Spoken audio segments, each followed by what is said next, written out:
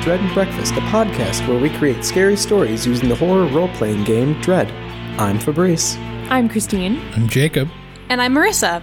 So if you're not familiar with Dread, that's okay. We put together this mini episode to give you a little bit of background. So Dread is an RPG published by The Impossible Dream. As with most RPGs, one person is the game master, the Dread master. Here we like to call them the Dreaded. They are in charge of creating the scenario and running the game, and everyone else plays a character. Yes, but unlike other RPGs, characters don't have stats in this game. Instead, you make your character by answering a series of questions that are written by the Dreaded. So this questionnaire provides a skeleton for the characters that we as the players get to flesh out. So these questions can be as vague or as specific as the Dreaded wants, and they can include things like, what is your biggest fear? Or why do you always carry a flashlight? Or what is your deepest secret that you've never told a soul?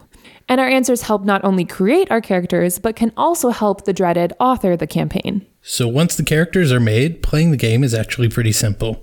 The Dreaded introduces the scenario, and the players choose how they react. But unlike other RPGs, successes and failures for these actions are determined not by rolling dice or doing math.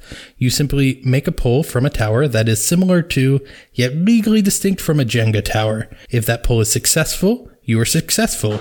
If that pull fails and you accidentally knock over the tower, you are removed from the game, which just means that the Dreaded gets to decide how you're removed from the game and what that means. If the tower is super unsteady, or you're a coward and don't want to risk it, you can always refuse to make a pull from the Jenga tower, the tower that is similar to yet legally distinct from Jenga. If you don't make the pull, however, that means you don't succeed in what you were trying to do, and usually there's some sort of penalty. You can also, if you want, choose to intentionally knock the tower over.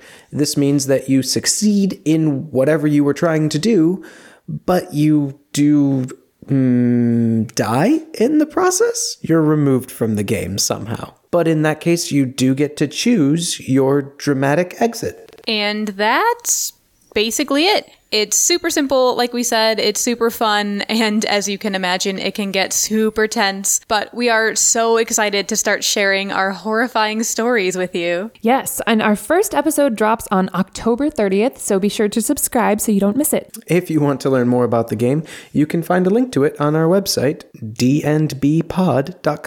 There you can also learn more about us, like what our favorite breakfast foods are, who our intern is, the fact that we have an intern, where our music comes from, stuff like that. You can also find us on Instagram at D&BPod and on Twitter at DreadandBfast. And with that, we will see you all dreadfully soon.